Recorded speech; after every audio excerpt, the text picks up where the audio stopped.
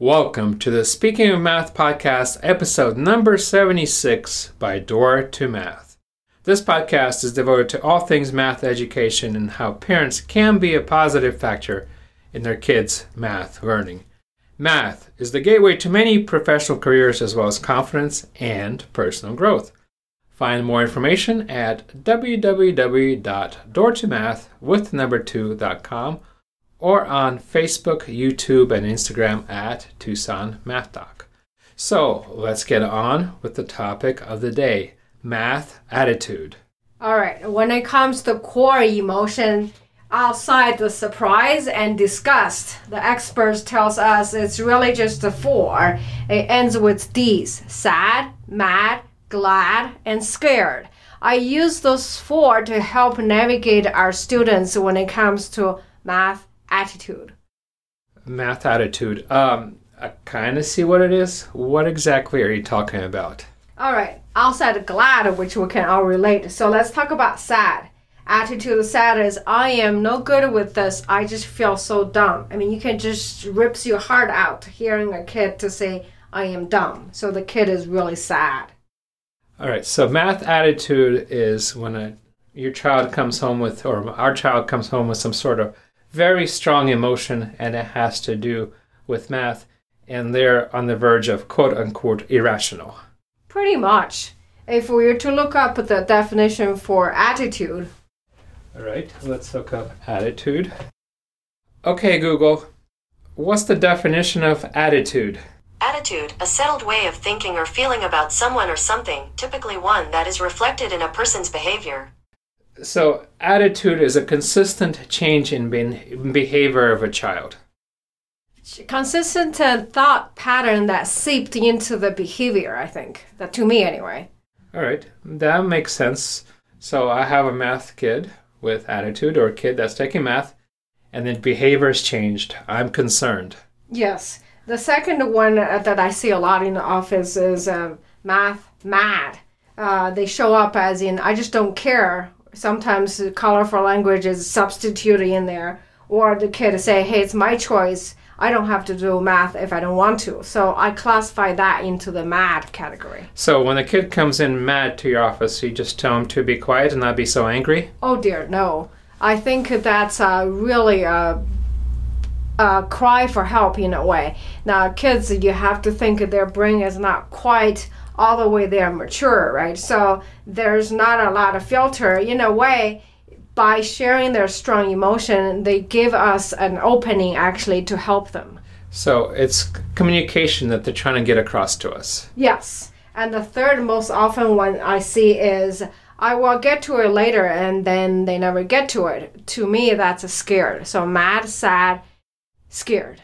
All right, I see my son procrastinating once in a while when things he doesn't want to do or they're challenging for him, and I see some fear in him in that case.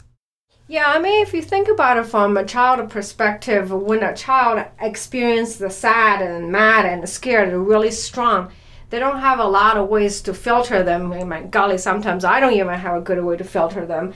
So take for the child who is scared, right? I'll get to it later, but procrastinated forever. So this kid is really treating a short-term benefit for a long-term consequence. Short-term wise, yes, you don't have to face something you're scared of, right? You have less energy, at the same time a little less obligation because you didn't really have to do it right away. But long-term consequences more pronounced, right? You have a lower concentration because if you keep on procrastinating, that part of a muscle never gets stronger.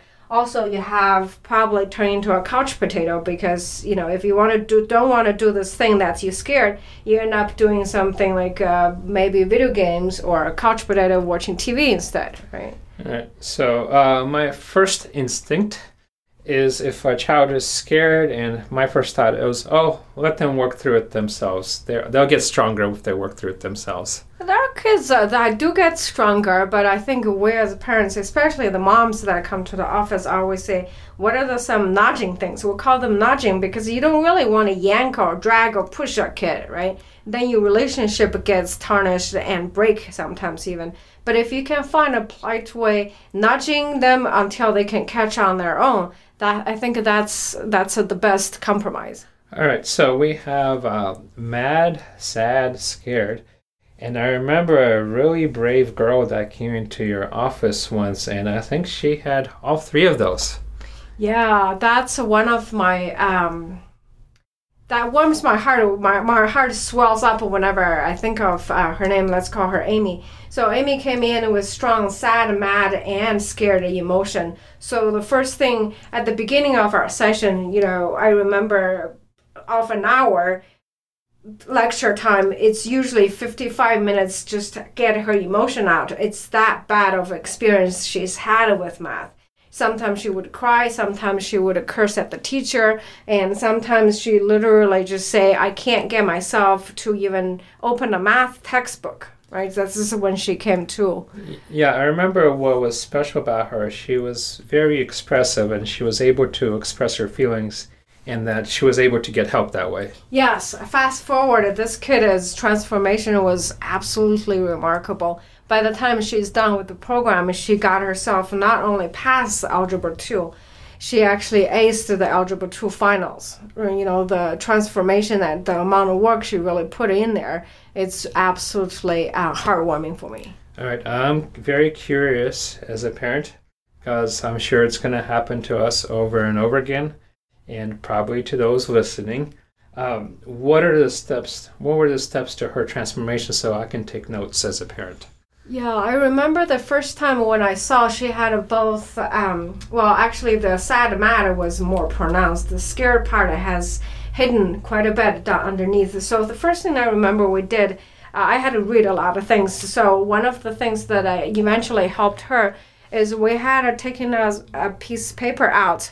We had her recounted all the experience, not in her head, not verbally, but actually just put on a piece of paper. And then we crumbled the piece of paper. And I remember at the beginning, we had to toss the piece of paper, like crumble 4 or 5 times, sometimes even more than that in a lecture, right? So what happens is that if she put all the negative words and hurt feelings and tears on the piece of paper, there was a physical evidence of her emotion. Emotion is stored in her body cells, right? Once we put on the piece of paper, physically crumble it, that released some of those holding the energy holding on her. All right, I think I can do that. I think I can have my kids crumble pieces of paper. That doesn't seem to be too hard. No, it was not hard. As a matter of fact, by the 4th or 5th time, she started a little smile, because she can see after you repeated this story 4 or 5 times, she goes, this is kind of silly. Why am I getting mad because this teacher said I am dumb? Her case, it was really extreme, but what I gathered, what I learned from my student Amy is this. A kid who has a strong emotion, at the same time, they have a strong life force as well, right? Because they feel intensely, and tap into that intensity on the positive end is what we helped her to drag her out. So a good way is to take advantage of the strong emotion for their benefit. Yes. So a key thing is that she, when she looks back, she said what the crumbling part was really helpful, because I don't want to interrupt her putting all the negative stuff out in her emotion. So kind of like empty the cup, right? Once you empty the cup, you can pour something healthier in there. All right, so we've emptied the cup with crumbling the paper. What can I, as a parent, what's the next step for me? Second step, I think it was remarkable, is that somewhere along the way she says, okay, I'm tired of not knowing math. That's a cue to me to say, all right, teach me something, right? At the beginning, she was pretty far behind because of this traumatic experience she had at school. So in her mind, she thought she can actually put 2 hours work in. But because of the trauma and she had to go through, I didn't think it was realistic. So I said, you know what, give me a time you can absolutely promise. What I was going after is say what you do and do what you say, because that gave her positive feedback. So realistically, she was really able to do 20 minutes, even though it was 2-hour homework that she was facing, right? I would rather take that 20 minutes, I told her, because that 20 minutes is a positive interaction.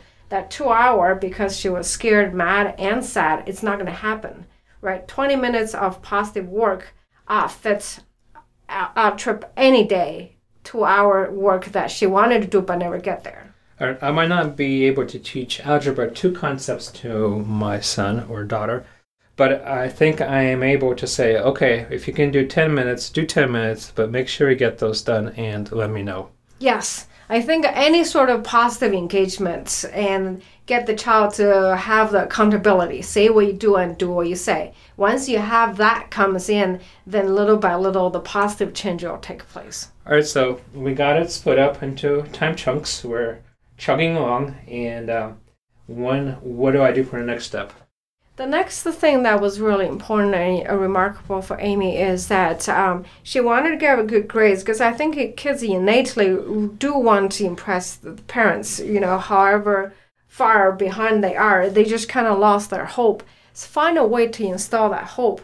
So what I talked to Amy's mom is this. The grades probably not going to come up right away, but here's what's more important. If Amy says I can get to 66 and she actually got 66, I want a really big, huge celebration because in her world, her reality internally is matching what's happening on outside. When the internal reality matches outside, that's when you got the kid. That's when the recovery actually got above the water. The kid is actually breathing, is what I'm saying.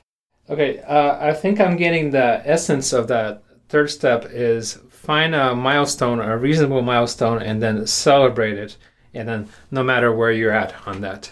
Yeah, celebrate progress, celebrate process, celebrate the effort put in. If you celebrate only outcome, sometimes outcome is too far and the kids lose the hope. So maybe even celebrate that we can consistently do 10-minute chunks for a week. Yes, whatever the intermediate step. I mean, it's all those tiny steps that eventually leads to the outcome we wanted. But in between those tiny little steps takes a lot of effort. All right, so we celebrate the milestones, and after that, what did Amy do? Amy, once she can consistently hit what she thinks she's getting on the score within plus minus 3 points, I remember that day when she comes in and she says, all right, I'm tired of getting 66. I want to get to 80. What do I have to do? That's such big, huge invitation and speak volume of her upbringing, that guts and that grit. Pride kicked in, and that grit that she has, the life force I saw, the positive emotion also, it started getting into the gear.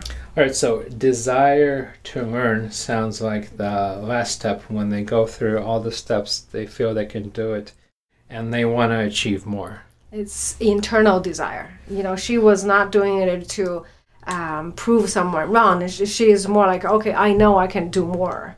That's such a big, huge day in her math career. That's important to any kid, and that's just not in math. That can be applied to just about anything a kid wants to do. Well, I always think, you're right on. I always think of math is just a tool, right? It is a tool to have the kid to have the freedom to choose down the road for their career, for their passion, to have the freedom to be. So from something negative, we can make something positive. Yes. And for her to be able to say, hey, I did that, I can do it again. Just because this one task is hard doesn't mean that I can't do it because I have something I can relate back to that's successful. All right, let's summarize. In this podcast, we talked about math attitude.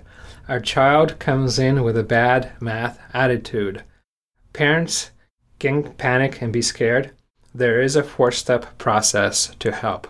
First step, write down the negative emotions, crumble them on a piece of paper. Second step, split the work into time chunks. Third step, celebrate every accomplishment and achievement. And fourth step, when the child wants to learn. That's pretty good. I think in the end, it's such a misconception that you have to know math to help your kid. I believe 90% of what we can do as a parent to help our kids has nothing to do with math. It's find a way to engage their internal curiosity, protect that curiosity, and create an environment where kids can thrive. Until next time. Happy parenting.